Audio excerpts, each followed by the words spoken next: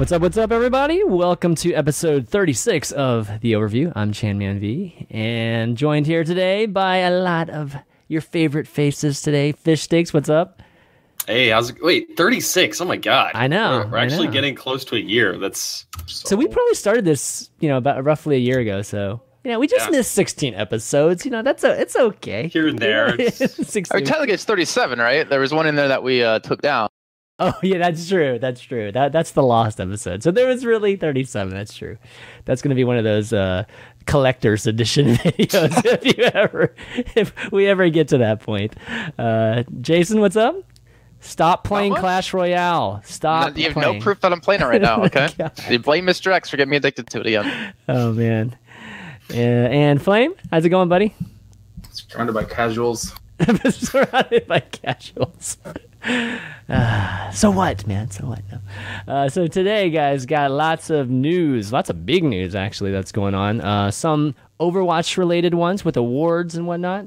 So let's start off from a news standpoint, we'll start off with that. But, of course, we'll start off with just our week in Overwatch, what we've been doing.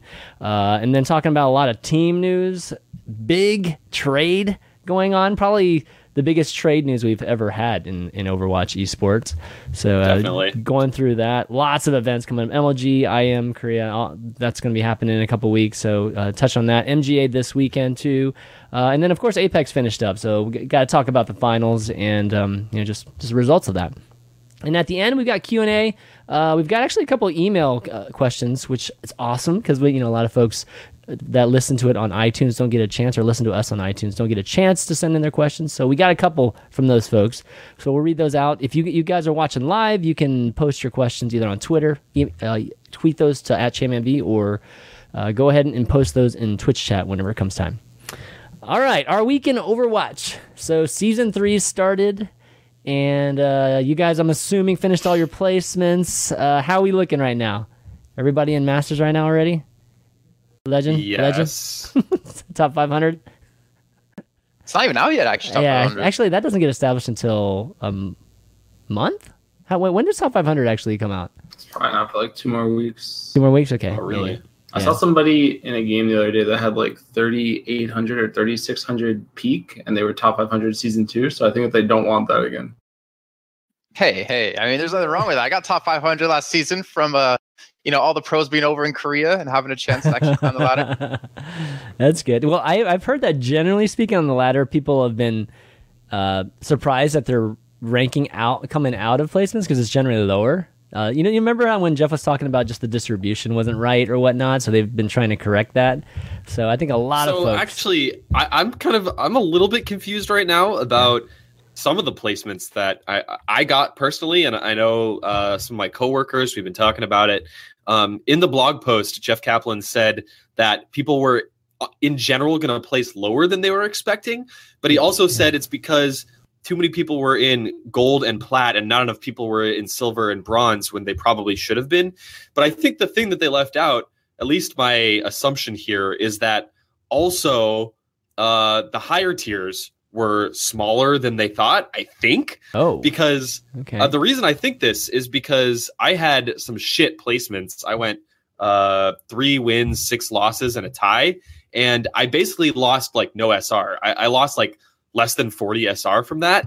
And then since I finished my placements, I've been gaining like 40 to 45 SR every win and only losing like 25 SR every loss. The dream. So like the matchmaking is obviously trying to push me like higher than I was before, even though I did poorly in placements, and like it's basically giving me way more for every win. So like my guess here, I don't know if you guys have this same experience. Well, obviously I'm a little lower than like Flame. I don't know about Jason, but but yeah, to me it seems like they're trying to just flatten out the bell curve in general and just like distribute more people into both the lower tiers and the higher tiers. I think that's what's going on right now. That's the only way I can explain my current situation right now. So like, okay, so when I met with, this was like at PAX, and PAX was like, I don't know, that feels like it was forever ago. It was a while ago, 7 months. Yeah. It was like before Ranked was even out, and like when the game was in beta. I was talking to Nate about, or maybe it was Kiki, I don't remember who it was. But I think that the idea was more or less that they wanted like the top 500 to like actually mean something. Like season 2 and 3 top 500, like it was better to have a Grandmaster icon than to have a top 500 icon. Because you could have top 500 at like 3,800, 3,900, but Grandmaster was obviously better. So you would show up as like top 500 on the scoreboard, but in reality, you'd rather show up as whatever, Grandmaster. So I think they're trying to push. I mean, I definitely think that they're trying to spread out the graph, but I think it's mostly because they want more people at the top so that the top 500 becomes more meaningful and people will stop worrying about so much about ranks as much as they will like where they sit on the ladder.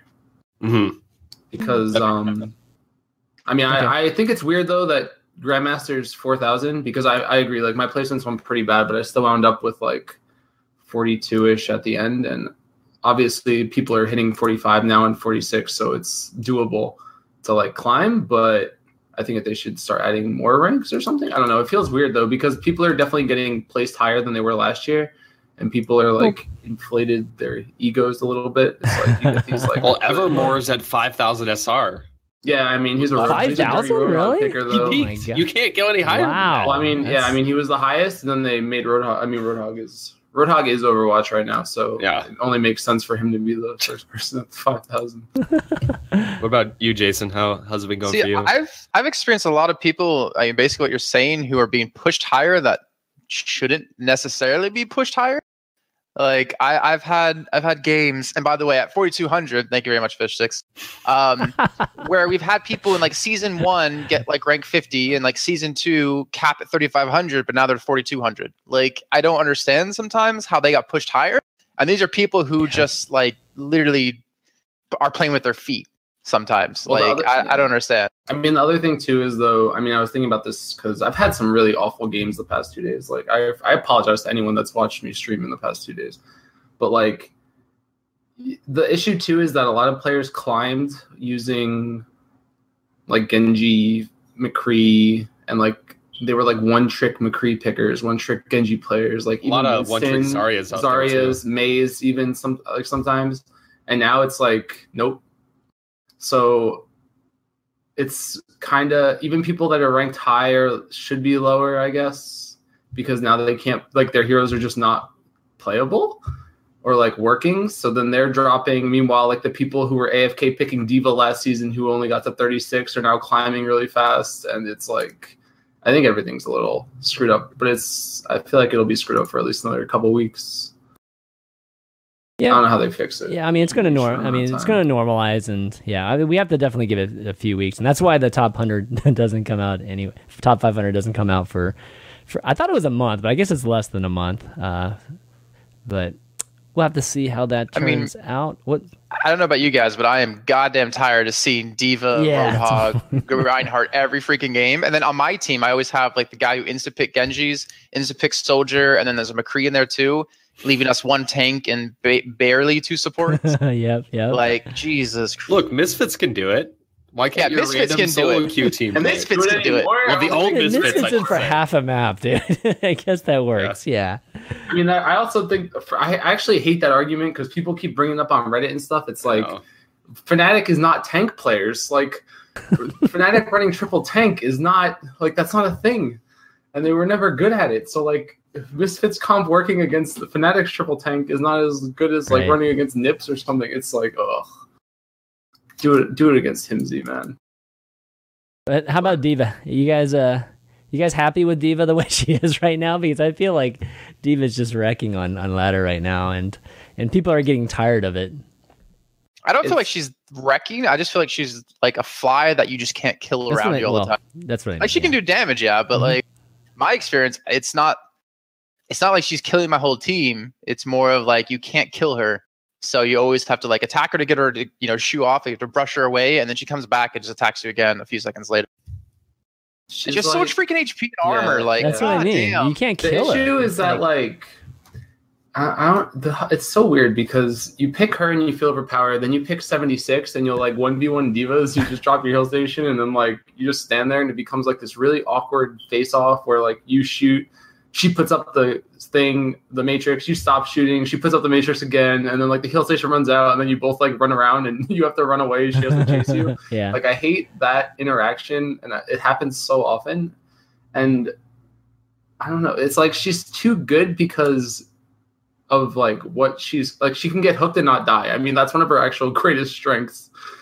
But you have to hook her. You have to play Roadhog when you're playing against her. You have to wind up in the spot where the Reinhardt shield's down, but now the Diva Matrix is up, and then the vice versa is true, and nobody's actually doing damage. Nothing dies, and then it comes down to like these crazy Ana nukes and hooks and like. Well, also like a problem with her is that she makes Reinhardt possible at the moment because of Defense Matrix. Like I've basically been forced to play Reinhardt mostly, and you just can't keep a shield up ever. But you have a Roadhog, a Soldier, and a Diva that's shooting at you. So you need a Diva to like assist you to buy time for your shield to recharge or to protect your team in the meantime, because your teammates are running around with their heads cut off. Like, in pro, obviously in pro play it's a little bit different, but in ladder play it's frustrating.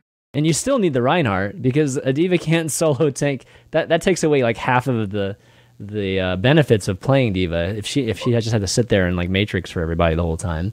Yeah, I mean, there's also this like hidden aspect that I think people aren't acknowledging or thinking about, is that like if you're not running Diva, you're just getting nano boost slower. Like you're getting ult slower on your supports, and support ults are kind of incredible.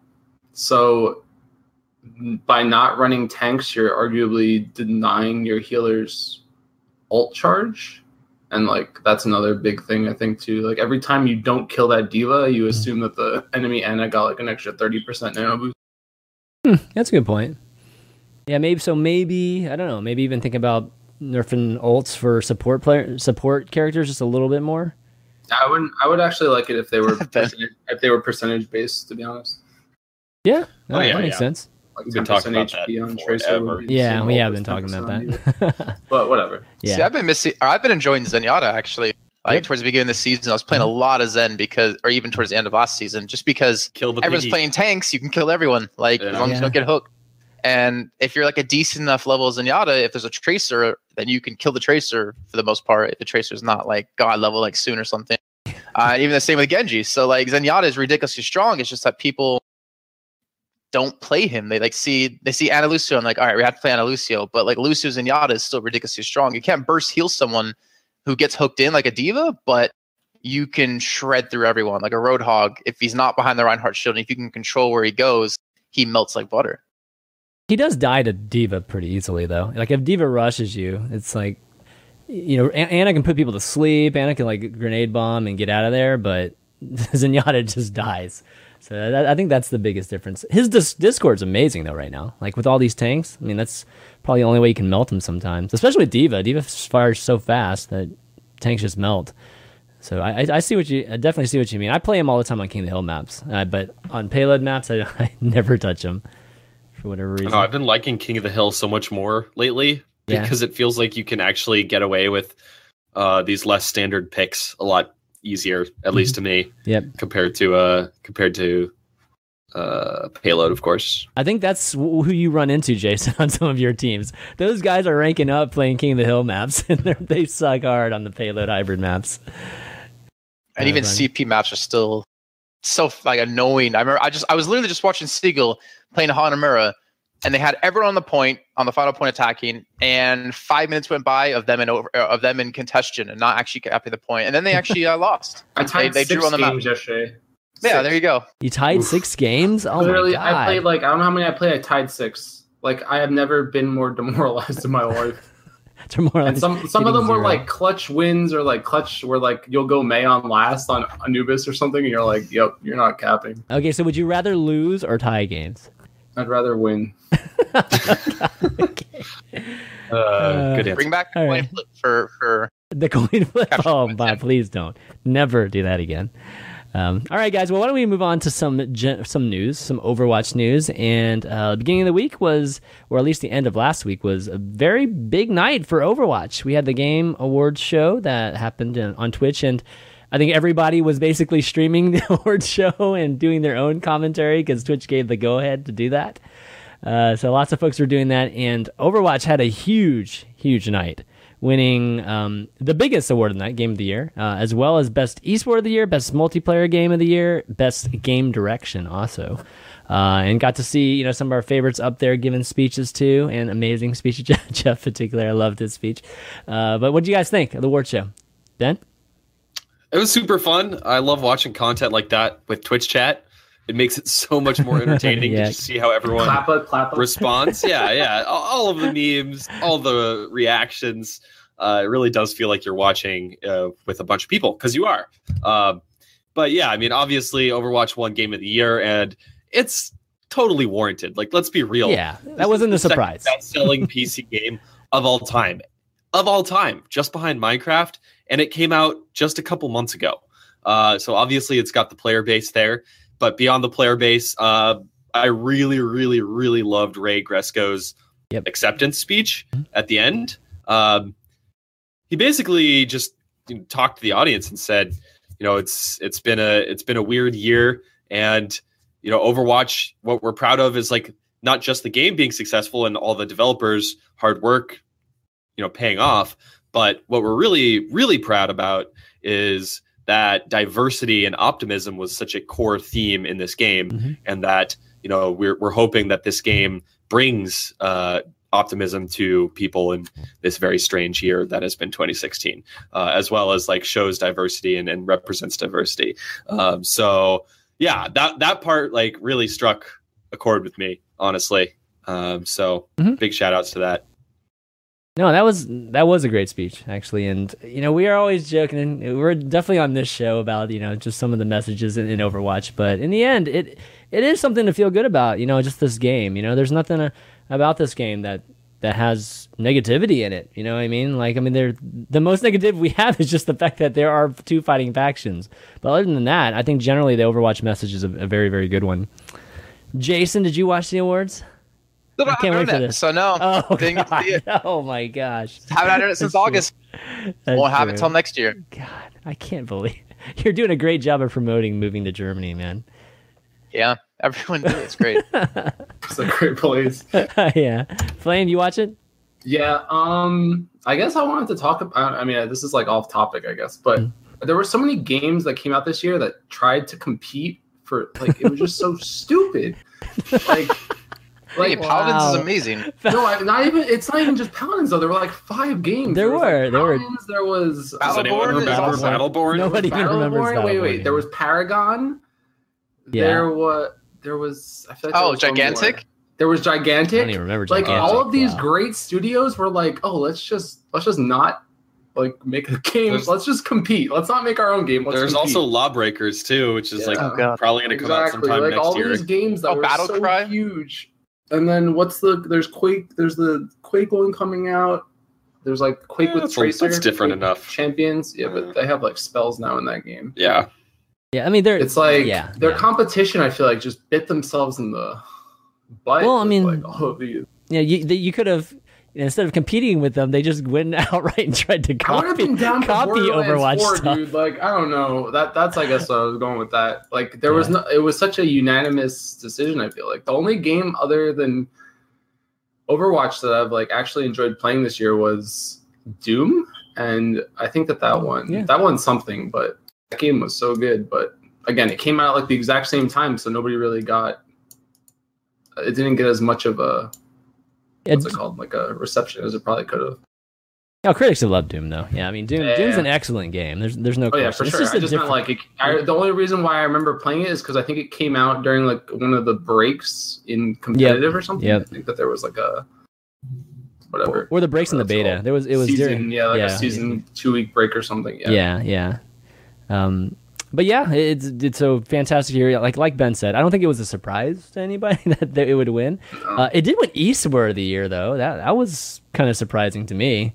I don't know about you guys, but given that's so new and we don't even have the league announced and established yet, or at least the details. You could make an argument there because at Twitch I look at numbers all day. I'm obsessed with numbers, viewership numbers particularly, and almost every esport has actually either plateaued or has started to decline slightly in viewership on Twitch. Obviously, I'm biased towards this one metric, but if you're looking for purely from a growth perspective, you could make that argument. But obviously, there's a lot more to it than just growth. Like, obviously, it's not the biggest esport yet. So I don't know. It's kind of a weird one, but You A can lot of argue hype. for it. Definitely a lot of hype. It depends on what the criteria was. If it was like they looked at the growth, like percentages against like whatever, I don't know.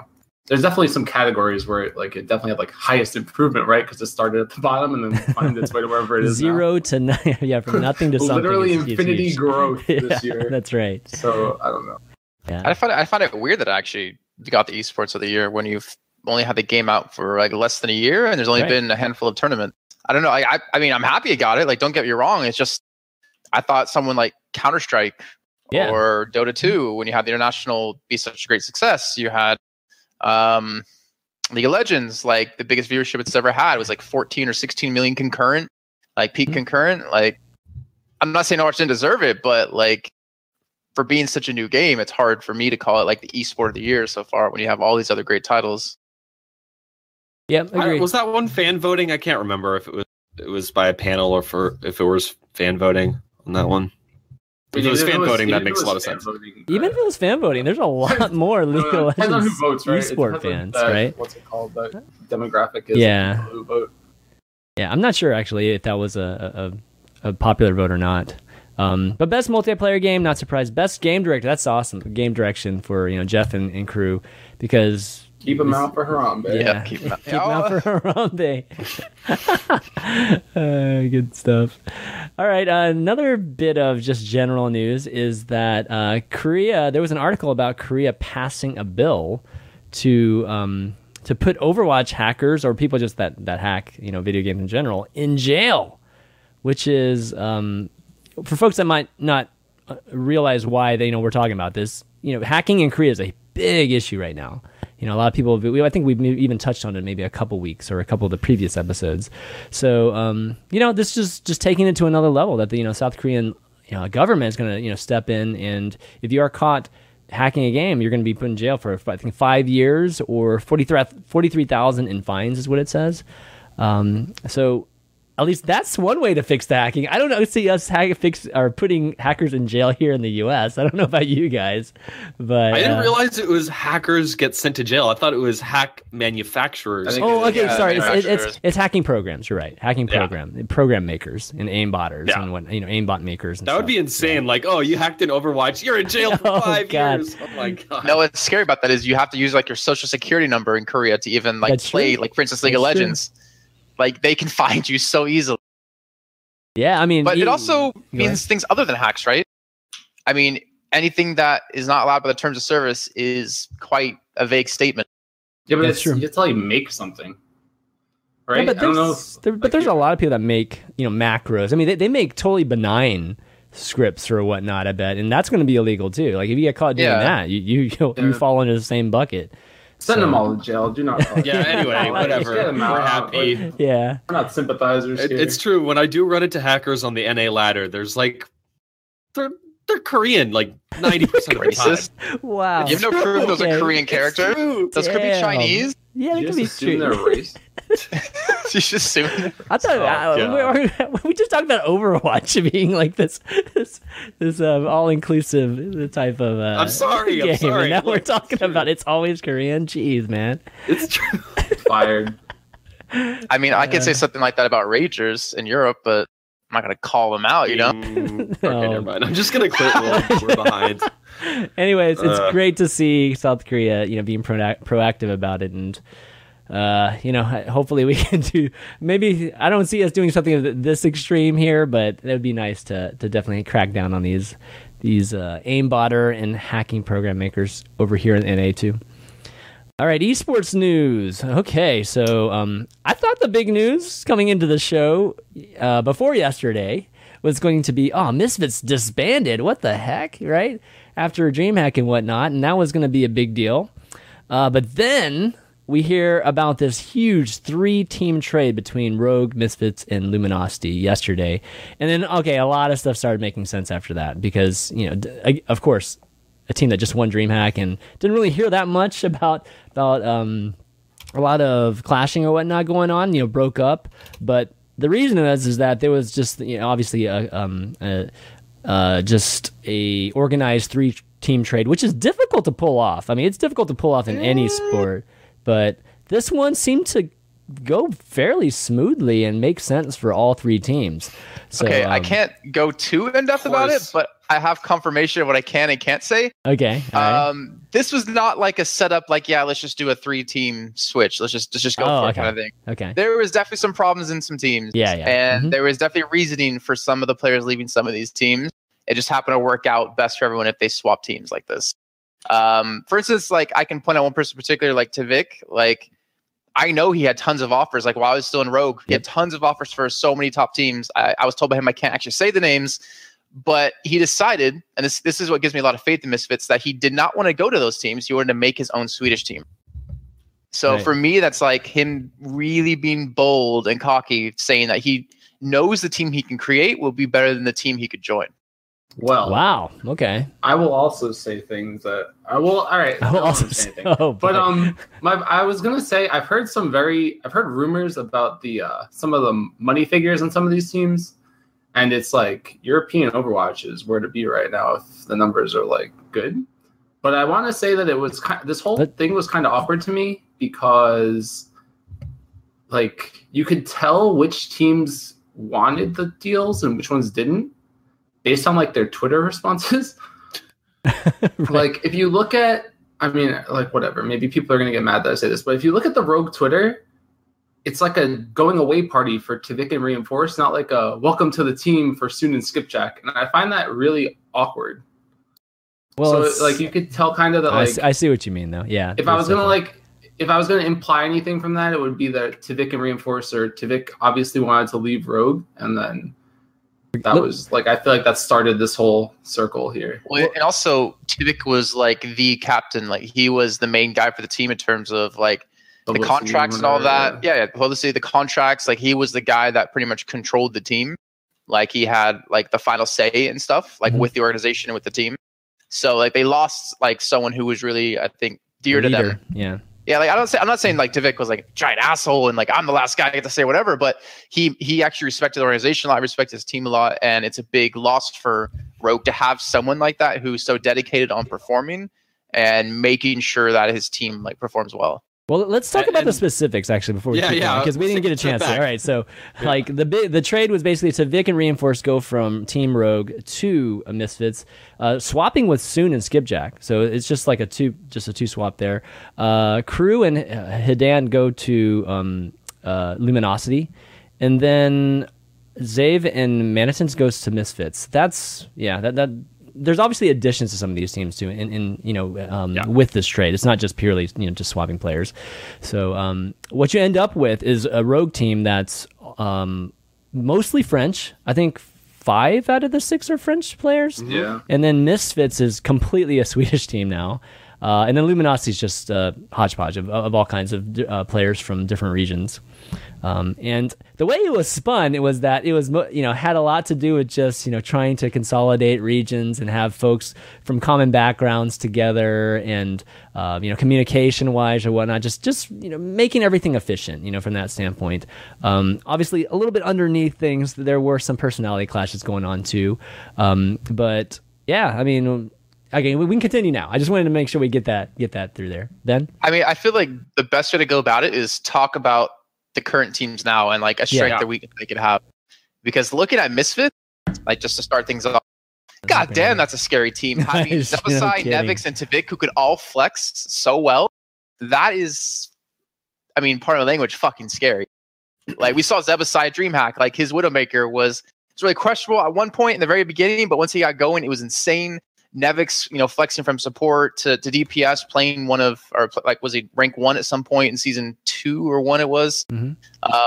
And then Tvik, he literally can play anything. Like this is a ridiculously scary team. Yeah, I was posting a little bit about this on Reddit. Just thinking about a DPS combo, like the core DPS combo of potentially Tvik and Nevix, who can both play any character. You can't call them, neither of them are hit scan or projectile. They could both do both. We saw Nevix play a fair amount of Genji in the past for Misfits prior roster, but that's something that Tvik has unlocked. So it's really hard to know like who's going to fit into what roles. In fact, I think we're just going to see this team very dynamically swap around to approach each individual match, each individual map, each individual opponent. Yeah, I mean, I think you're right about that. I think they're flexible enough to adapt to any kind, like majority of the metas that probably have taken place in the last few months or whatnot. Flame, you could probably confirm or deny that. But one thing I did hear from Tavik was that Nevix is not going to be playing DPS. Actually, he's going to be playing support. That was what I was about to mention. Someone told me on Reddit that Nevix is switching to a support role. So that's crazy. Yeah, but look at Envy's Harry Hook, right? Like, look at Envy's with Harry Hook. Yeah, like, Soldier becomes really meta, and then look at him playing DPS with Soldier. But yeah, people are saying Nevix is going to be support and Manitins will be on DPS as primarily hit scan. But I think ultimately you're just going to see this team flex around a lot. Like they can all play basically everything. I feel like Reinforce is the only person on this team. Maybe Reinforce and Zave are the only people on this team that really have super solidified roles. Everyone else can flex. That's pretty amazing. Yeah. Flame, what do you think? I mean, everything you've said is true, right? But I think on the whole, it's going to be interesting to see if anyone switches after this. Like, I don't think that this is the end. I would say like Misfits is probably solidified, but I'm actually curious as to whether or not Rogue or LG makes any more changes. Like, whether or not this was solely for like contract buyout purposes, like if they were like trying to save money by like pulling each other out of different contracts on both teams as opposed to like forcing buyouts, and then whether or not they plan on keeping the rosters that they have now or whether or not they'll work from an internal standpoint. As teams, like, because I don't think every team, I can't imagine that all three teams were for this, so I wonder if there's any players left that are like, why am I being traded? I don't want to be traded here. And then, like, I don't know how that's going to work. Because if you're going to LG, you're going straight to NA. Like, that's it. LG seemed to be the place where everybody got put. Yeah, and Rogue's on their way to Vegas. And, like, if you were on the old Misfits, you were never planning on coming to NA, or it wasn't in your foreseeable future. So, I don't know. I'm curious about what that's going to lead to down the road.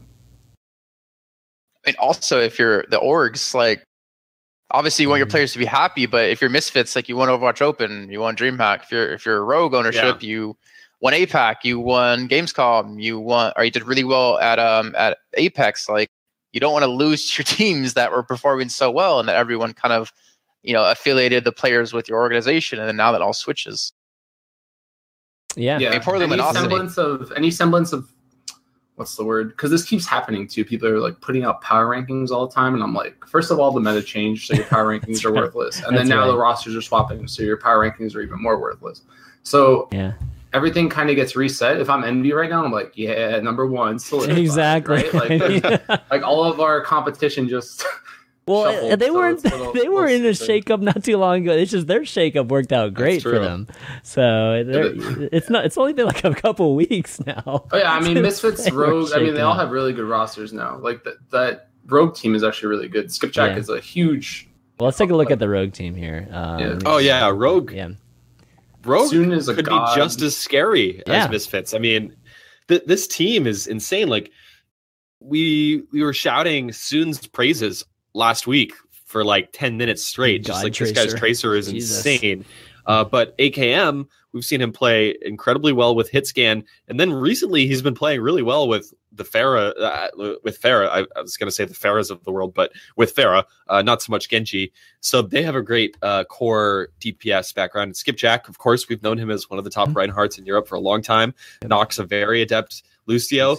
I would say Unko is like in the running for one of the best Anas in the West, period. So like this Rogue squad is almost equally as stacked. Yeah. So I ran into them in ranked like today. And they were 6 rank queue, and apparently FaZe canceled scrims on them, and they got. I hope you were streaming this, Jason. I was actually. Oh, you were at twitch.tv/Jason Kaplan. And first of all, we took first point of Sky on them, so I'll take that. I'll take credit for that. I charged Skipjack more times than he charged me. Oh wow! Actually, Soon was playing the Genji, and AKM was playing Tracer when they ran it, and then they obviously did switch later on. But yeah, to see Soon, like who's renowned for being a Tracer player and doing so well at DreamHack, to be playing the Genji now is gonna be interesting. I feel bad for Skipjack though. Like not in terms of like him joining a top team, Damn but French if him people. join a team that all speaks French. Like when I because when I would see like when I saw Rogue in China and saw Rogue here, most of the time it was just French. Like they would speak English when they played, but like outside of game there was just French. And if you're the outsider of your team coming into that, it's just like, well, I don't understand anything you guys are saying, so I can't contribute anything to this conversation. It's going to be tough, and hopefully, like the team does facilitate that transition. Apparently, he's taking lessons. Oh yeah, he is taking lessons. That's right. I saw that in the article. That's right. I don't know that there is a more stand-up guy in Overwatch right now. After watching his like video or whatever, and I ran into him at BlizzCon too, but he just seems like he's just like a nice person. Like you like want to walk up to him and just be like, hey, because he's just such a nice person. I don't know. Maybe that's just me. But no, it's not just you. It's true. He is. Yeah, he has like very kind eyes. Yeah, he just looks like someone that you want to know. Yeah, exactly. Okay. So I don't know. I'm excited, but again, that was kind of what I was hinting at before. It's like, is this going to work out? Are they going to want to keep these rosters? Is it only some of these teams that want to? Swaps? Also, no offense to Skipjack, but it would be pretty cool if like they built an entirely French roster too. I can't think of no French tank main is popping into my head. Trauma. Trauma? You guys probably never heard of him. Yeah, but never he's heard like of a Reinhardt Trauma. only player. He's Really? pretty good, but no, he probably wouldn't be joining. Yeah, I mean, I know. GMX from Counter Strike was previously playing on a team. Then he got like kicked off recently. The guy who was match fixing in Counter Strike. You've got who's the other? There's a StarCraft player. There's a really well-known French StarCraft player that's been playing on a couple teams as well. Stefano. No. Stefano That would be fucking epic. Holy shit. I can find it. I would die like for that. that. I would die for that. That would be amazing. I would like that a lot. But they're going to Korea, so they have to play at least another tournament. Like they're stuck for at least 2 weeks, regardless, right? So that's kind of cool or good, I guess. But we'll see what. Little Bo, thank you, Little Bo. Lil Bo's playing? Yeah, he's been playing a lot. Holy shit! I mean, I heard he was, but I didn't realize he was so good. Wow, that's awesome. I mean, Civic had his name on the tip of his tongue, so maybe he knows something we don't. No, I'm just kidding. Okay, well, why don't we talk about Luminosity? We gotta give all three a little bit of love here, of course. So yeah, here's the roster for Luminosity. What do you guys think? Lots of new players, man. This roster's almost been completely made over. I haven't seen much of them. Yeah, that's true. Yeah, we really haven't heard much from LG recently. When this team was first founded after the old LG roster switched to LG, they picked up a European team that was, at the time, doing very well, taking maps, if not series, off some of the best teams in Europe and the world. Since then, we really haven't seen much from this LG squad. That was, Icefelt and Mineral are the two that are sticking from the old LG. But okay, of course, Hit On and Crew join. And then we've got two players that I don't know much about at all. Spree and Super Plo. Yeah, Super Plo was the most recent ad before the trade. So I don't know. This one's a big question mark for me, but I will say, if anything, it's good to see a shakeup because they were clearly performing under where they had in the past. So good to see them trying new things. And we have seen a lot of Hit On and Crew in the past. We know that they're very, very talented players. I would imagine that I'm guessing we're going to see Crew settle into some sort of DPS role. Ice felt really known for his DPS, his hit scan, primarily Tracer and McCree. So I'd imagine, we've seen Crew play fair in the past. So I'd imagine World Cup he was settle playing. into World Cup he was playing some DPS. kind of I imagine we see him play some kind of projectile DPS. I just want to point out Heaton plays on the most ridiculous resolution I've ever seen in my life. Him and Cabal play on like black bars that are more than like 50% of their screen.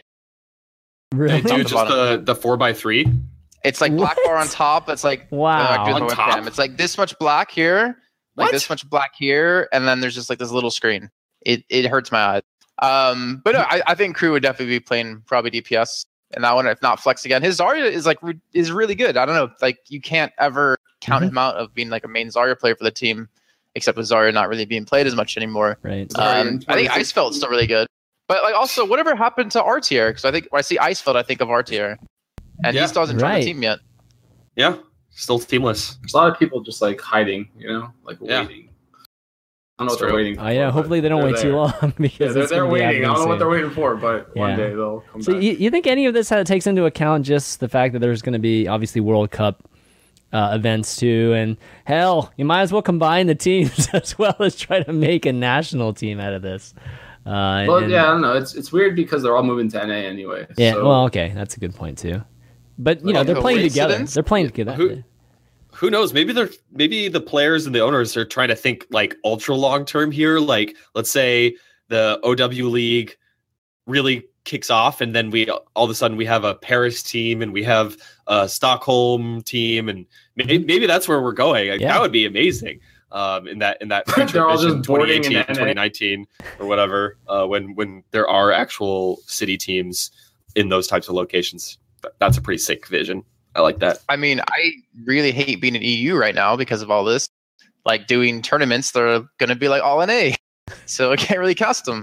Is any of that like really confirmed? I don't know. Well, I mean, with all the best teams like trying to move to NA and all the teams ideally wanting to go to NA, it's like. But who's a European? I don't know who's like actually going. Who has like a solid date? I don't know. I think it's. The first season's going to be NA only, right? I mean, that's what they have here yet, or that I can think of is what's it called? Not Rogue, Misfits and NIP. NIP's not here. I mean, as far as like the top teams, I mean, I'm sure there are other European teams. I'm not bad mouthing anybody, but as far as like the top, like the main powerhouses of Europe right now, those two aren't here yet, but I would expect them to be. There you go. January full time. Rogue goes. Heard it from Frank. Oh, we got the owner of Rogue in chat. Nice. And we've also got Vic in chat. Of course, the Vic's here. Good job. We got everybody who shows up for the live show. Yeah, exactly. All right. Well, definitely gonna be interesting to see, and generally, it feels like it's something good for all three teams. For whatever reason, I think it's going to be pretty exciting to see these teams playing in the near future. And speaking of which, speaking of playing soon, it sounds like Misfits and Rogue are going to be in Korea, which, Jason, you're going to be casting that, right? Yeah. Don't touch. That's disgusting. That is. I'm so glad that like you cut off part of his webcam. Wait, hold on. Let me get a little higher. A little bit higher. Yeah, much higher. I mean, cams all fun. Want to know? No, let's talk about IEM Korea. No. And so actually, since I ran into Rogue earlier, I actually told them I'm purposely going to give them a bad seed coming into the tournament. Oh god! So they get kicked out first. Good first thing game it's not your job to seed the teams. Or is it? Yeah, no, I actually can't wait to see them play. Like, I think it's gonna be tough for them both to make it through like the first Korean team that they have to play, most likely. I'm not confirming or denying any of the seeding of this. Right. But I don't know. It's like that's the toughest challenge I think you can give any of these teams, other than playing against Envious, like right off the bat, to see how well they're gonna play together. And like with having like an all Swedish team and then having practically an all French team with Skip, Jack, even learning French, like these are big opportunities for them to really kind of give a name to their team now. So wait, let's take a step back. Let's talk about the teams. The six teams. Let's talk about the teams. Yeah, okay. We can go to that. Well, first off, just to sum up, just for those of you that don't know, the tournament is for 100,000 prizes pool, and it's the same in Korea, and same weekend as MLG. So we'll talk about MLG again in a few minutes. But first off, how do you pronounce the city? Gyeonggi. Okay. I mean, there's a Korean way to say it. That's probably. I mean, I just been calling it IEM Korea because I can't pronounce that.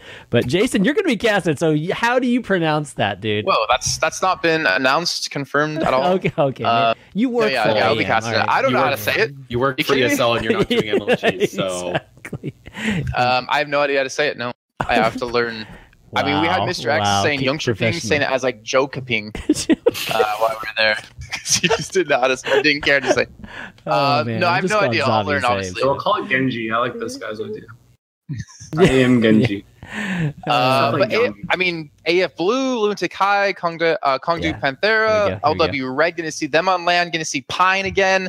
I know Mitch is going to have a giant Craig guys over him. The original Miro. The original Miro, Misfits Rogue. Like, it's going to be insane. Like, that's going to be probably some of the best. I like to say it's some of the best Overwatch action you can see like all year long. Like paired with MLG, all the NA teams, paired with Apex. It's going to be amazing. Yeah, I think the take home for Overwatch fans is stock up on Gatorade, Pop Tarts, snacks. You're not going to be leaving your house this weekend. That's true. Not this one, the next weekend, with both MLG and IEM Gyeonggi, both for 100K. We're going to see Rogue and Misfits playing for the first time with their new roster. We're going to once again see how EU shakes up against Korea. We're going to see how NA shakes up against one another. So many good storylines going into this weekend. It's basically an extravaganza of Overwatch. And basically every caster who's ever casted anything except for me will be casting. Hey, to be fair, I can tell you, we personally had you on the list as being one of those people. I know. We totally had you on the list as being one of those people to come on cast it. Damn, man. And people who've never casted before are getting a chance to cast. Oh, man. What does that say about your casting? Hey. Oh, ouch. I'm making no judgments. I'm just depressed. That's all. Yeah, so apparently both we're going to go into MLG in a second here, obviously, but apparently both events I want my moment. Yeah, exactly. We're going to get to Flames moment in a second here. I want to keep going about how hyped I was for Gyeonggi. Like, yeah. Okay, yeah, keep going. Yeah. I like the fact that, all right, first of all, I didn't like the finals of Apex. Like, congrats. Did we talk about that? You didn't like the Did we talk about that last show? No, we're about to talk about it. Okay, but like, congrats to Envy, whatever. But spoiler. Who was it? It was AFB. Not being a Gyeonggi, I think, is so good.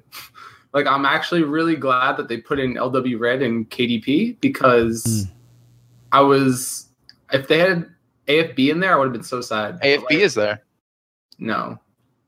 AF Blue. AFB is there, dude. What are you talking about? Yeah. AFB is at Gyeonggi? Oh my god. That's like the first team listed, dude. They were the ones that just lost to Envy, right? Yeah. Yeah, so I predict like a last place finish for them because I'm so hyped for Panthera. I heard Panthera is better than Uncia, and Uncia is really good. We're like arguing about the last place finishers. Come on, guys. I don't actually know if LW Red is good because they didn't qualify for Apex, I think, and I don't know if they qualify for APAC either. But they had some issues. But that team is hype anyway because they have Pine and Awesome Guy. So regardless, you're going to see some good Overwatch. And I guess even if, I don't find Korea super, super powerful anyway. Like Luxury or Lunatic High is really good. And AFB is good-ish sometimes. They didn't do well in the finals. But point being, I'm more excited to see like the new Misfits and the new Rogue versus all of these teams that also haven't really had a shot to show up at tournaments like LW Red and KDP.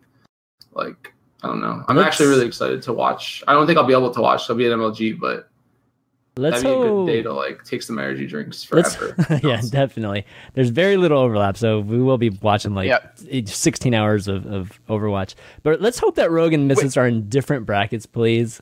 Like, so they're not playing each other in the semifinals or anything like that.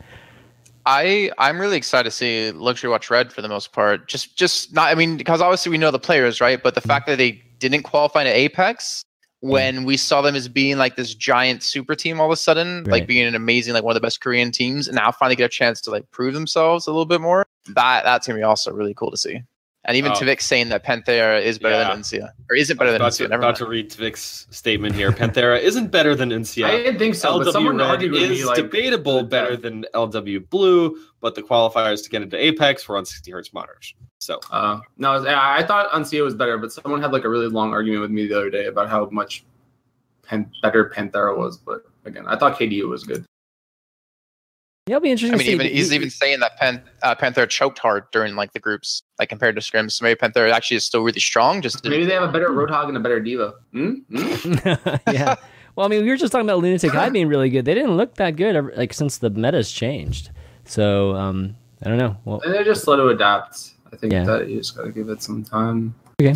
Well, anyways, it's going to be an epic event, obviously. And then why don't we just move into MLG and some big news from MLG Vegas, which is Flame will be working his first analyst desk for just any big Overwatch event. So congratulations, man! Excited? I'm a little intimidated, but yeah, I'm excited. Like excited's there, but it's also like hidden underneath a little bit of fear, intimidation, and like nerves, I guess. I'm definitely pumped though. Everybody remembers their first event, right? Jason, you remember your first event? Sadly, yes. What was it? What was your it? first event? Gamescom in 2012, and I remember having this big fuck up moment where Joe Miller was talking about Gambit Gaming for like 5 minutes straight. Then he hands off to me to talk about him, and I say, "Yep," and then he starts talking again because I had no idea what to say. I was not prepared for my first event, but Flame will do better than I did. I guarantee. Yup. Yeah. Yeah. So just I guess the talent. They announced the talent. So it's gonna be Huck, Doa, Monty, Mr. X, Chris Puckett, Flame, of course, Golden Boy, Rachel, Stir, and ZP. So a pretty stacked lineup that's going to be in Vegas. It's going to be amazing there. And is Korea going to be before MLG every day? I think so, right? Yeah, Korea will be before MLG every day, I believe. Yeah. Yeah, so wake up at like 4 in the morning and then get your fix of Korean Overwatch, and then carry it over until probably 8 or 9 over in the West or in NA over here, and finish off. They host each other and like they should. I bet they do. Yeah. Somebody needs to just throw like a European tournament for the other European teams, just so we can get 24 hours of tournaments. Oh God. Host each other just continuously. That's called oversaturation. Children die. Oversaturation. I want to get Flame's opinion on this. Who's the dark horse of the tournament? Okay, all right. Let's talk about that. I would say we already talked. Didn't we talk about this last week? But go ahead and. I mean, so like Ryan is the obvious answer, right? Because they come in fresh, and like that team is just a bunch of, I don't want to say pubbers, but they came in from the ladder, most of them, and this is their first competitive game. But I've talked to them, and they are so confident in themselves that I want to see how they perform. I mean, like, NRG should be better now, but that's another question mark. I mean, if you want, like, dark horses, I mean, those two are on one side of the bracket, and on the other side, I wouldn't really call anyone else a dark horse because I feel like the potential to win is there for at least, like, 5 or 6 teams. But I think that the game's going to be really, really even, which is why it's going to be exciting. I don't think Liquid has a chance. Weren't you picking Complexity? Liquid has a chance. Liquid's been super quiet. Like, they've not been really quiet, but like a lot of teams have had. It takes teams so long sometimes to figure out what they're doing. Like Liquid doesn't have a play style. Liquid just kind of like adapts on the go every single game. They don't, like when you go up against. Like I'll take like the Koreans for example. When you went up against like AFB, you knew that Arhan was gonna be on Genji every single game, or like FaZe, Arhan's or Shadowburn's gonna be playing Genji, and like Too Easy would be on McCree, and then you kind of expected that, but I feel like Liquid never really did that. So they kind of play this playstyle where they play into other people's playstyles to try to beat them that way. I don't think that I don't know. Getting out of the groups is so hard for some of these teams. Like the groups are like stacked on both sides, and it's such a close call because even Cloud9's having trouble doing well right now. I mean, it's only been a couple weeks as a team and since the patch. So anything can change, but I don't know. I don't know who comes out of that bracket, to be honest with you.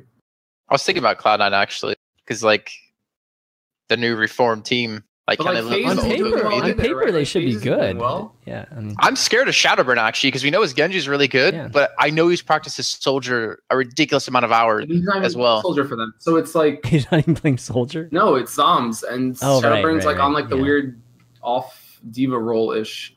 I don't know. They have to figure out what they're doing. I think that you can still run Genji, but you have to play around it so much that they have to literally say screw the meta and just nano boost the Dragon Blade every single fight. But that's what I mean. Like, it depends on which teams decide to play their own game and then which teams decide to try to force the meta on themselves. Because, like, again, I don't think this is a meta for C9 because I don't think anyone thinks of Sherfor and Mendo as the Roadhog and Diva players, So it's kind of that tournament's in a weird spot where I don't really know who's going to come out. But I would expect Rise to come out because of how they view the game very differently than a lot of the teams, I think.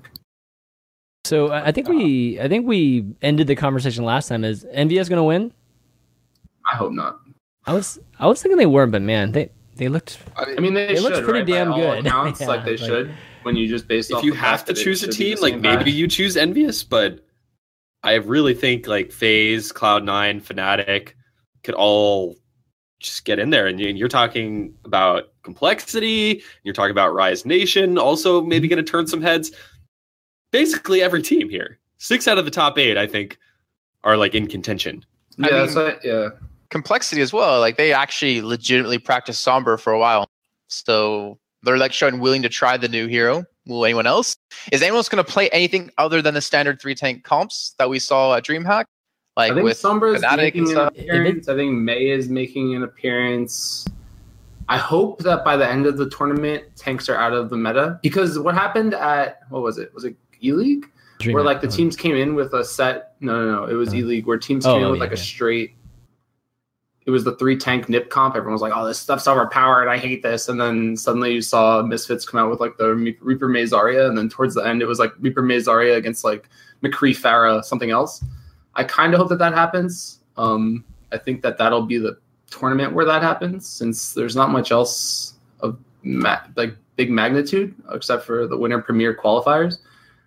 But I'm hoping someone finds out the counter by the time we get there, and then by the end of the tournament, people are countering their counter. Who knows? There could be a patch before then. It might get Oh my god! Symmetra makes an appearance that weekend. If Symmetra does happen, I hope it's like today, because it's getting close, right? So that would be awesome. I would love that. Holy crap! That would shake things up big time. If it's the same, if it stays the same 3-tank thing, I think MBS and Fnatic like easily favorites for this tournament. But, yeah, MBS has it down to like a science. Yeah, exactly. I mean, they look so tight, like in the finals, which we'll talk about in a second.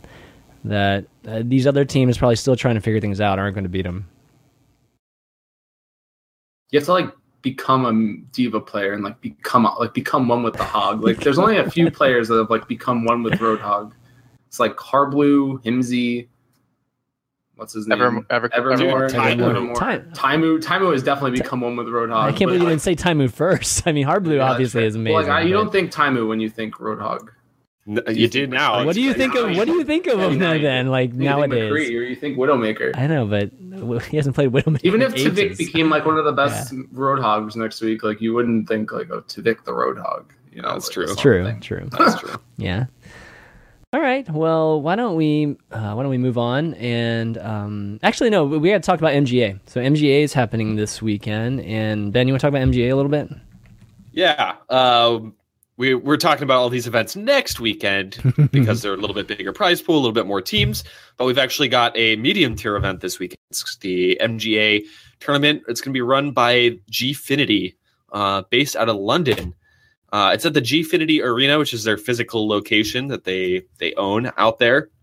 So if you're based out of the UK, you can definitely head on over and visit this weekend. And it's including 4 teams: Fnatic, Rise Nation, NIP, and Kongdu Panthera.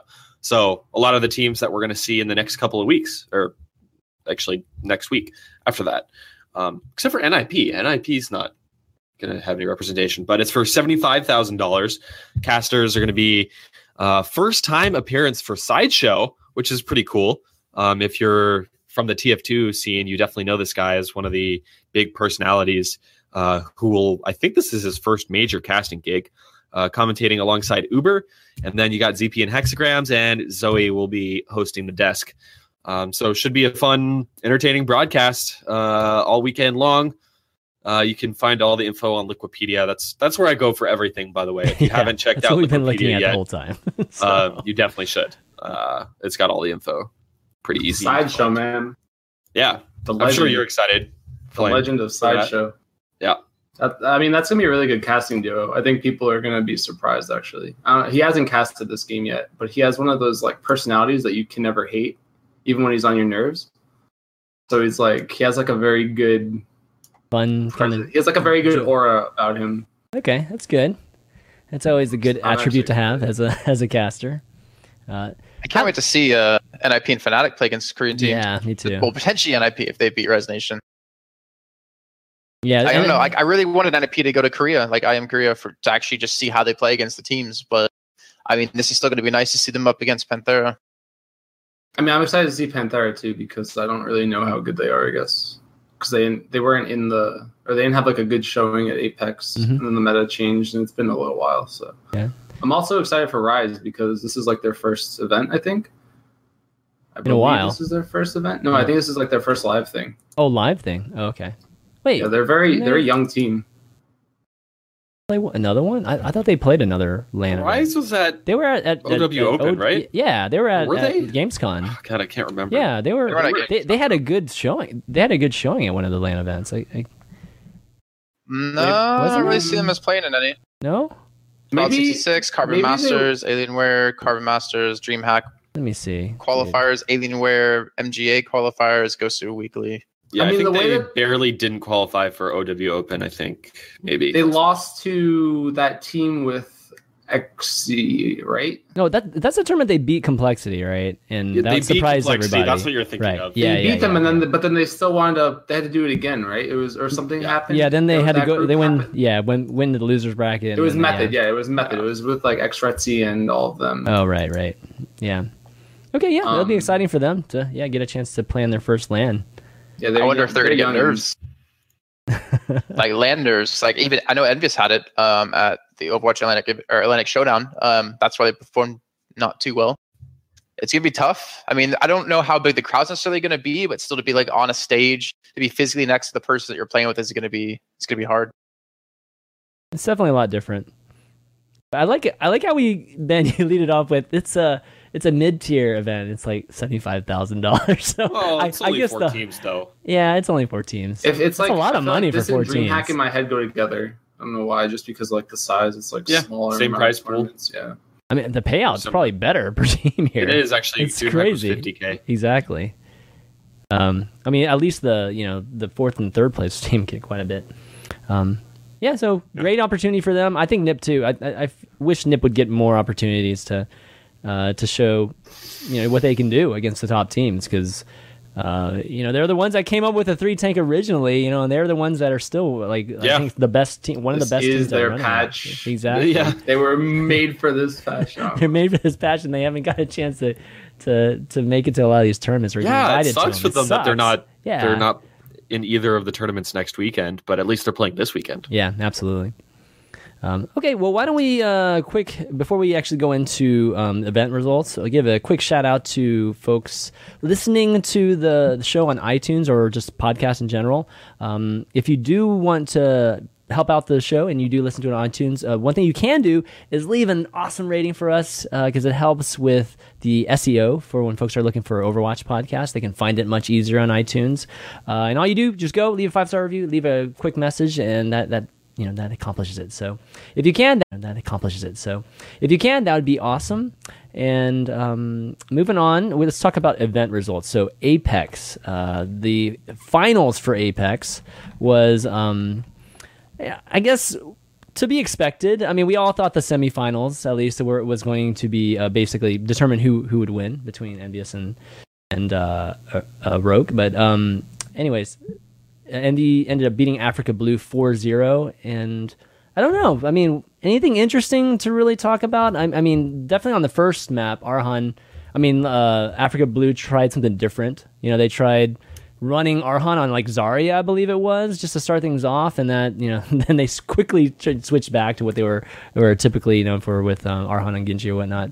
So I don't know. Anything really stick out for you guys in the series? I mean, we've been harping on it quite a bit throughout the show today. Africa Blue just did not play this current meta. They were still sticking with McCree. They were still sticking with Zarya.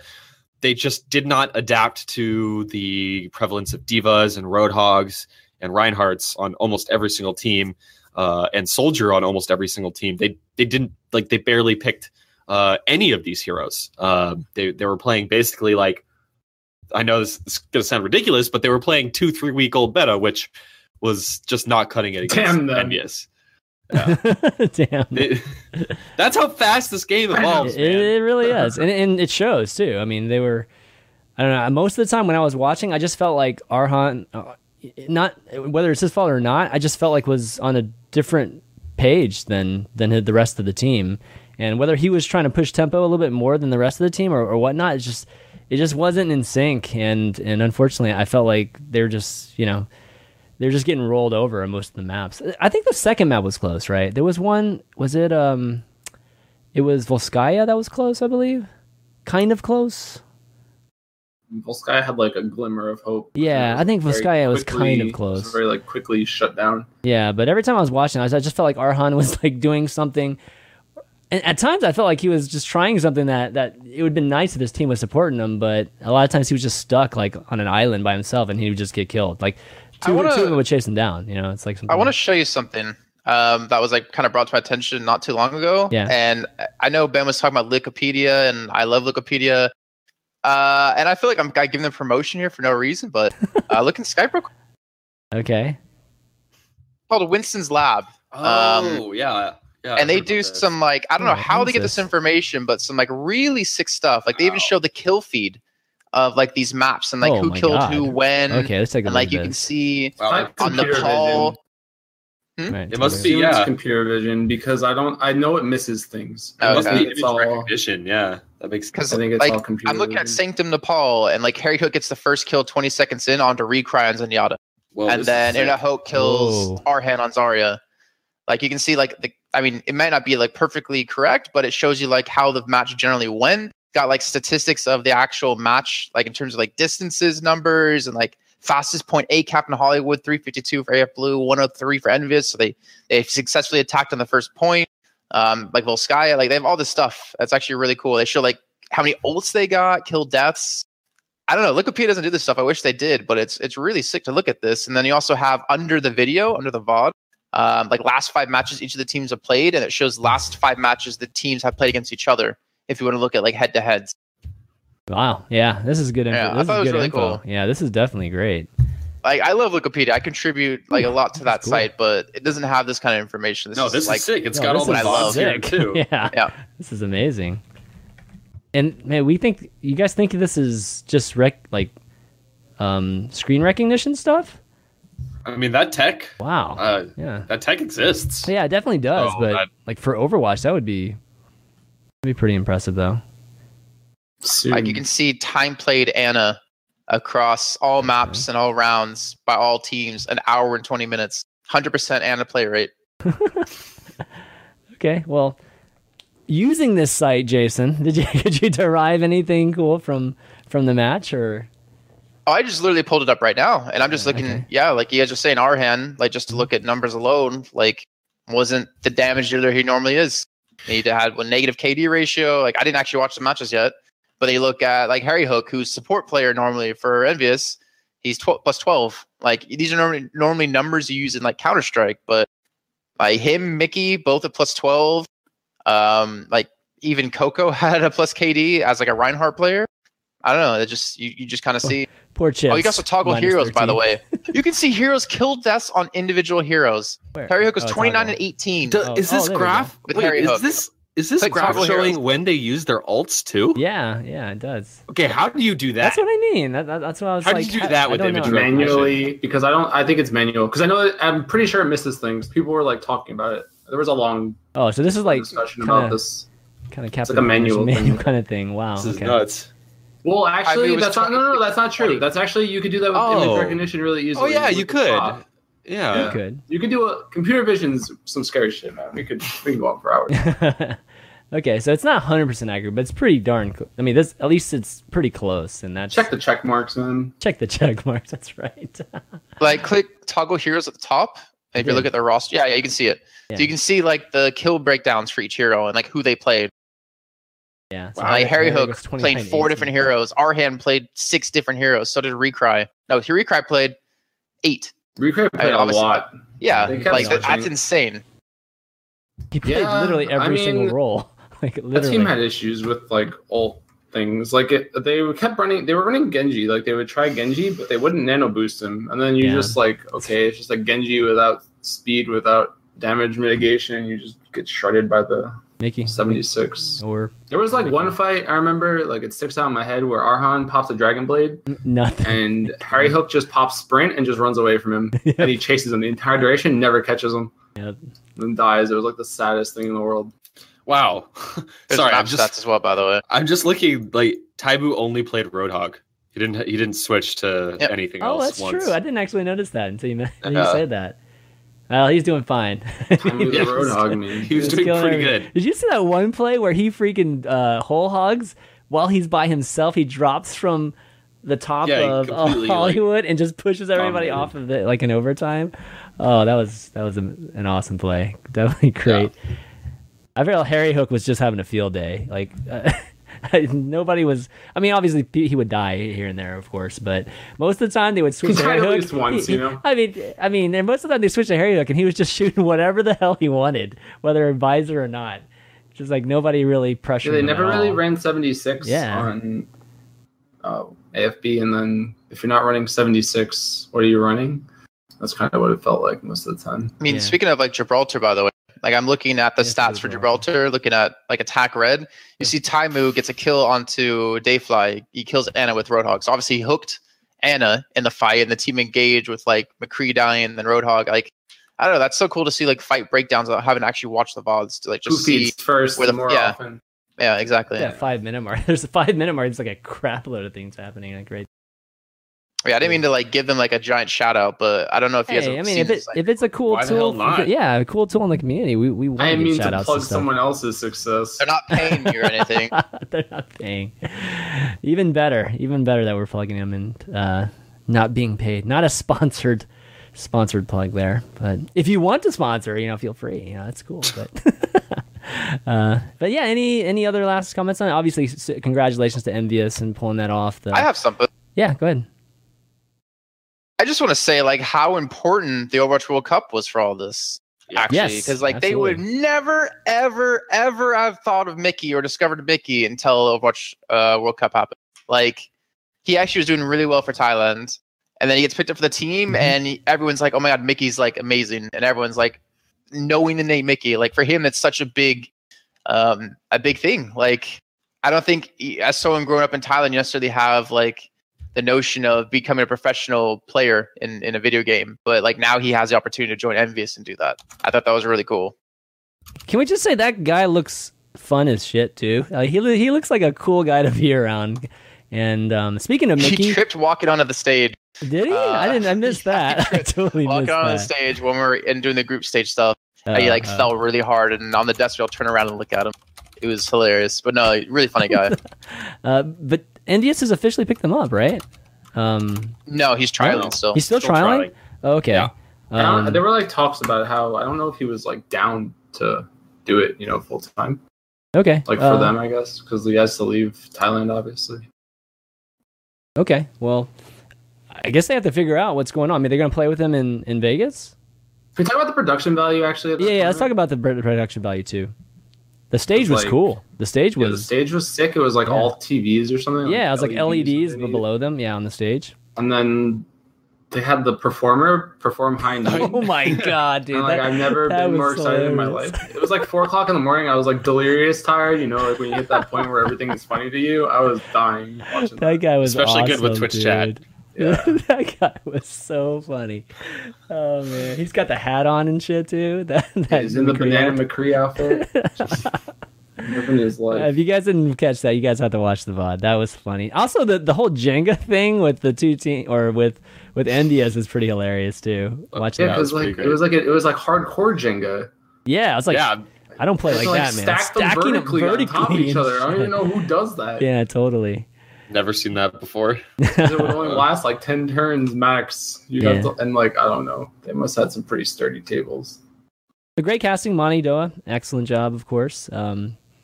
Stage was like it was kind of weird. It had like those three little those arms for the stage, Yeah. and I wasn't sure. It looked like something you would see at like a concert hall. But Yeah. maybe there were more concerts planned, but we didn't get to 7 games, so we won't know if there was like a second maybe. performance coming out. Oh, okay, maybe I don't know. Who knows? But anyways, yeah, to wrap it up. Just congratulations to them, and hopefully I'd like to see more Mickey with them. I mean, I think they have great chemistry with him, and whether it's in game or off game, it's pretty easy to have good chemistry when you're winning, though. but he does seem like a good addition. We'll see what happens in Vegas here. Okay, so we don't have too much time left. Let's take those questions. Got a couple of questions from folks that emailed them in. And if you do want to email your questions in for next week, go ahead and email that to theoverview@championv.tv. And we'll definitely take the email questions just highest priority. Okay, so Klingo asked, a few weeks ago, Roadhog was only rarely used in competitive matches or in tournaments. But nowadays, we see him in almost every match. What do you think initiated this change and made him so good in the current meta? There are so many factors. Or it's really like there's no one thing. It's just like I think it's like a huge combination of things. Mm-hmm. Right now, I'm pretty sure co-hosts would agree with me that a lot of this current meta comes down to who can break the other Reinhardt shield first and get that cheeky hook. That's how so many teams are winning fights right now. But obviously, it's not just the fact that Diva's really big in the meta right now. So you have Soldier really big in the meta. So the fact that Soldier's so strong means you're seeing a lot less Reaper, which in turn helps Roadhog on the margins. Like there's all these little things. Obviously, Ana is a completely central part to this strategy. The healing from Ana is what powers Roadhogs and Divas and Reinhardts to survive as long as they do. So, I mean, obviously, there's a lot of little things, but it's interesting, though, right? Because Roadhog wasn't changed. Roadhog hasn't been changed in like months. So it was changes to other characters that kind of brought him into relevance. I don't know. And that's cool. There hasn't really been any change to him except like fixing his hook, right? He's one of the very few heroes that hasn't really been touched. That's right. But that's good design. Whenever you can affect characters that without actually, affecting a character's play rate without actually changing him itself, that's great. I think another big factor is the ult percent change. I'm sorry, I didn't know if you just pointed that out, Ben. Because since ults charge slower, like the importance of a pick is much higher, meaning you can have a 6-on-5 fight that you don't really need to commit ultimates to win if you do it right. So yeah, I mean, you could argue that Roadhog hook is easier to get a kill with than High Noon. Yeah. Mm-hmm. Or Pulse Bomb or really 90%. That's right. Yeah. Yeah. Okay, let's see. Next question we have here is from Tom K. It's got like a long email actually, but my question for you guys centers around Overwatch League. Like you guys find this idea of going whole hog and completely it says like you guys, I find this idea of going whole hog and completely modeling an esports league like conventional sports leagues to be fascinating. It kind of throws back to like remember Evil Genius is being compared to Yankees of StarCraft back in StarCraft 2, and his question is basically, let's see, do you think that the lack of a salary cap, or first off, do you think there will be a salary cap in Overwatch League? And if not, do you think the lack of a salary cap is a cause for concern? So, because one team can obviously just buy up as much talent if they have a ton of money. Kind of like we see with the Yankees, right? The Yankees literally can throw as much money as they want in baseball. Unlike basketball and unlike football, where there is a cap, it's the cap's supposed to be there for parity, right? Just to give every single franchise a chance to contend for the championship and thus make whatever revenue that they can from the success of their teams. Yeah. So what do you guys think? Should there be a salary cap? Do you think there will be a salary cap? I had this thought today because I watched Monty's 45-minute video about like his thoughts on the league and stuff, and like he didn't bring this up, but it like popped into my mind, I guess, around one of the parts he was talking about, and I was thinking to myself, like, would you make super teams? Like, would it be worth it in the long run? It's like a hard question to ask because you have to take a lot of things into consideration, like logistics, like personalities, skill levels. I don't know. Like, I'm not against it, but I could see it not really mattering as much as it would in other sports. That's a different, like what you just listed there, those are obviously things you take into a consideration when you're building a team, but assuming those are all good, right? Personality clashes don't exist, and it's literally just money.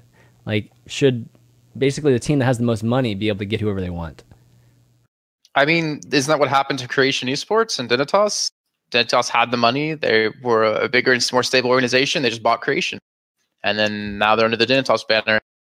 Buying Creation's different though than he means like if Mendo costs like 100K and then only one team could afford him, and then that other team could also afford someone else that was 100K, but like only one org had access to millions of dollars and other orgs didn't. So I'm getting confused. Is it salary cap on individual players or salary cap for your whole roster of players? No, salary cap. Well, I mean, it's the same thing. Salary cap. No. Like you can't pay the players more than $100,000, or you can only spend like $1 million. No, your team. Yeah. So your team can only spend so much. Yeah. So there are definitely some sports where there is no cap. You could, if you were willing to lose money in Europe. Yeah, and baseball in here too. Like if you want to spend $1 billion on a guy, you can. I mean, they were talking about Bryce Harper trying to get $400 million contract in baseball. Like his agent trying to make that happen. That's freaking crazy. Oh my God. I know, isn't that nuts? So, we're talking about that turn-based sport. Turn-based sport. Yeah. So Ben, what do you think?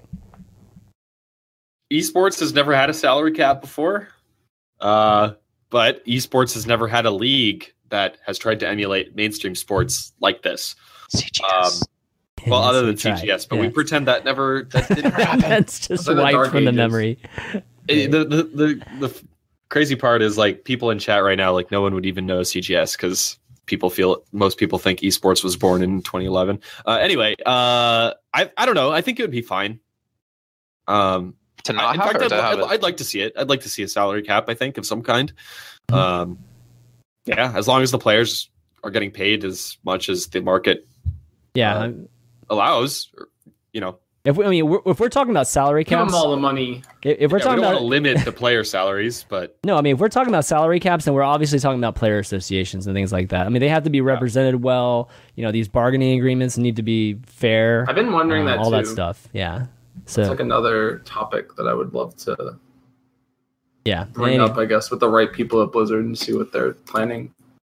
Well, I think the league gets started first, and then some of these things can be put in place. But I'm kind of like, I don't know. I feel it could be a good thing, it could be a bad thing. Like, I like the idea of Tvik riding around in a Ferrari, and like everyone talking about him being this like the highest paid player in Overwatch kind of thing, and a team just like some billionaire coming into the league and trying to pick all the individual players up and trying to build like a super team at the same rate. Like it could be a super team of like all the best stars, but they might not play well together, so it actually would fail, kind of thing. I don't know. I don't hate the idea, but I don't love it of having a cap until like we actually see it implemented, I guess. Well, the issue with not having a salary cap, and I mean, I like all those things. I mean, it'd be cool, yes, to see all of our favorite players like just pimping it out. I wouldn't trust Mendo in a Ferrari. Tvik in a Ferrari that's painted in kebab. Like it's just kebab. It's literally just that sausage. It's the sausage with its face and stuff on the side. Yes, I would pay for that too. No, but the thing with the salary cap, if you don't have one, it ends up creating this crazy inflated market. And I'll give baseball as an example. Just for some reason, I'm giving baseball, and baseball is like my least favorite sport out of all the sports here in America. But when Alex Rodriguez first had that $100 million contract, it was like the first time we ever saw this 9-figure contract ever in baseball. It totally made push the market higher for every single other team. You know what I mean? So it just raises the bar. And a lot of times whenever the market is low for players, then that's great, right? But if you get to the point where there's just like one person that's like, okay, I'm going to pay this Overwatch player like $20 million. And then like the next team below that can only pay the guy like $5 million. Then you start, then you have this expectation from players that ends up becoming distorted, right? And it causes a weird conflict in just the market itself. So I probably have a cap, I would imagine. I mean, at least for season one, again, because just because of the lack of players union, like if they're gonna do it in a very everything has to be equal, I guess is the word. So for me, they can't have a cap without there being a players union, in my opinion. So if they don't have a players union, they shouldn't have a cap. But if they do have a cap, then the players need to be represented correctly. Like, hopefully Blizzard will take into account the players or whatnot. And I don't know how the actual structure will work. If it literally Blizzard just deals with the teams and then the teams do whatever the hell they want with the players. But if Blizzard's not this overlying player association / just the overall owner of the league, then there needs to be some kind of representation before. I had a vision actually of them like splitting. I don't know if this is like just some weird thing that I think, but like I feel like this has to become its own entity eventually. Well, it's going to be an entity that's owned by Blizzard, though. Yeah, so but like I feel like it would have to expand to other. It's like I feel like this looks the same. Yeah. What's the word? The picture that they're painting will affect other esports. So like I don't know how that's going to work out if I'm even correct in thinking that, but at the same time I don't think you're ever going to see like a publisher give the rights of their game away. No way. No, definitely not. I just meant more like well, there's Call of Duty, there's StarCraft. Like if CS:GO wanted to go to regionalized tournaments, or like E-League wanted to make an OWL for CS or something, like I feel like there'd be a lot of overlap in logistics and what they're trying to do. I was just curious because like if what they're saying is correct, right? Like, or if what Monty and everyone thinks is like that the billionaires and like the Robert Krafts and the Elon Musks are going to start investing into orgs, like those orgs aren't going to like, are they going to limit all of that money specifically at Overwatch? Like, is the CS:GO team going to have to rebrand with their city now? You know, like that was kind of, I guess, where I was going with that. I see what you're saying. Yeah, I know what like, you mean. if they actually get billionaire sports franchise owners to open and have esports in their arenas at home, having home games and away games, like,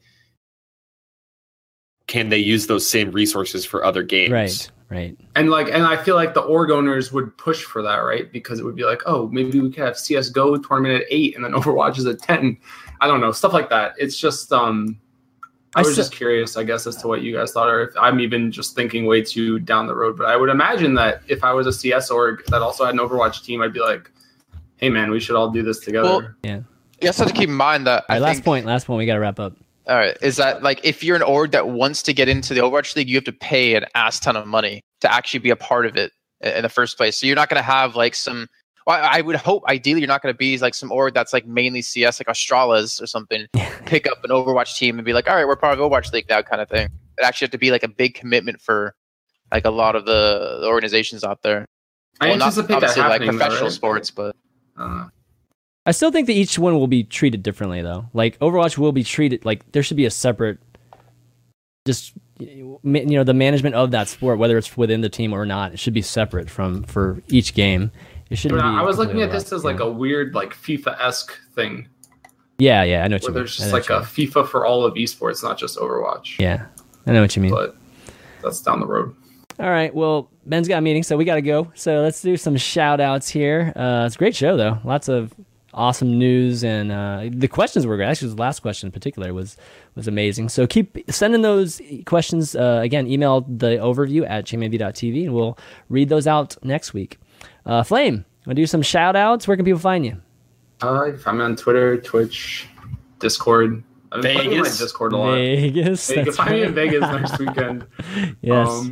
Yeah, I mean, shout out to everyone. Like, everyone got me here. Like, this was not my... I mean, it was my doing, right? But I couldn't have done it without everybody. So, like, you guys, all the people that have been, like, so good on stream, like, all the people that support me on Twitch and Twitter and Reddit. So, I'm, like, humbled, which, like, never happens with me. But I'm, like, I don't know. Like, just thank you to everybody. No, it's awesome, man. You deserve it for sure. And make us proud, dude. Totally make us proud. Jason, how about you? Shout-outs. Where can people find you? Twitter, Jay Kaplan. Twitch, Jason Kaplan. Also, shout out to my parents again every week for what they did for me to get here today. Chairman for doing the show. Flame, good luck for you next week. And Fish Sticks, hopefully I'll be seeing you again soon. One day. One day. Ben, how about you? MGA this weekend going on Yes. in London. Check that out. Gfinity TV, I think, is the channel. Not quite sure. But you'll see it on Reddit. Then next weekend is MLG and IEM Korea. Both of those are going to be huge. Make sure to stay tuned and subscribe to the competitive Overwatch subreddit because we post about all those things over there. Probably one of the best ways to stay on top of Overwatch esports and what's going on in the scene. So make sure to do that as well. Follow the channel here. Follow me at Fish Sticks on Twitter. And that's it. All right, and I'll wrap things up. Thanks to the three of you guys for doing the show. All you folks for watching. Like Ben said, watch MGA this weekend and play Overwatch, guys. Get in there, play some competitive. Get your placement matches done. And if you missed the show, you can catch the VODs. All the VODs, even previous episodes, are on youtube.com/championv. And if you're an iTunes listener, you can find it on iTunes also. You just go to podcast, search for Overwatch, and you'll see the overview listed down there too. The audios will be available probably early tomorrow. It always takes like 12 hours or so for iTunes to update it. If you're an Android listener too, there's Google Podcasts too. You can find it there. But until next week, guys, for Flame, Jason Kaplan, Fish Sticks, and myself, Chainman V, we'll see you next time. Later. Peace out.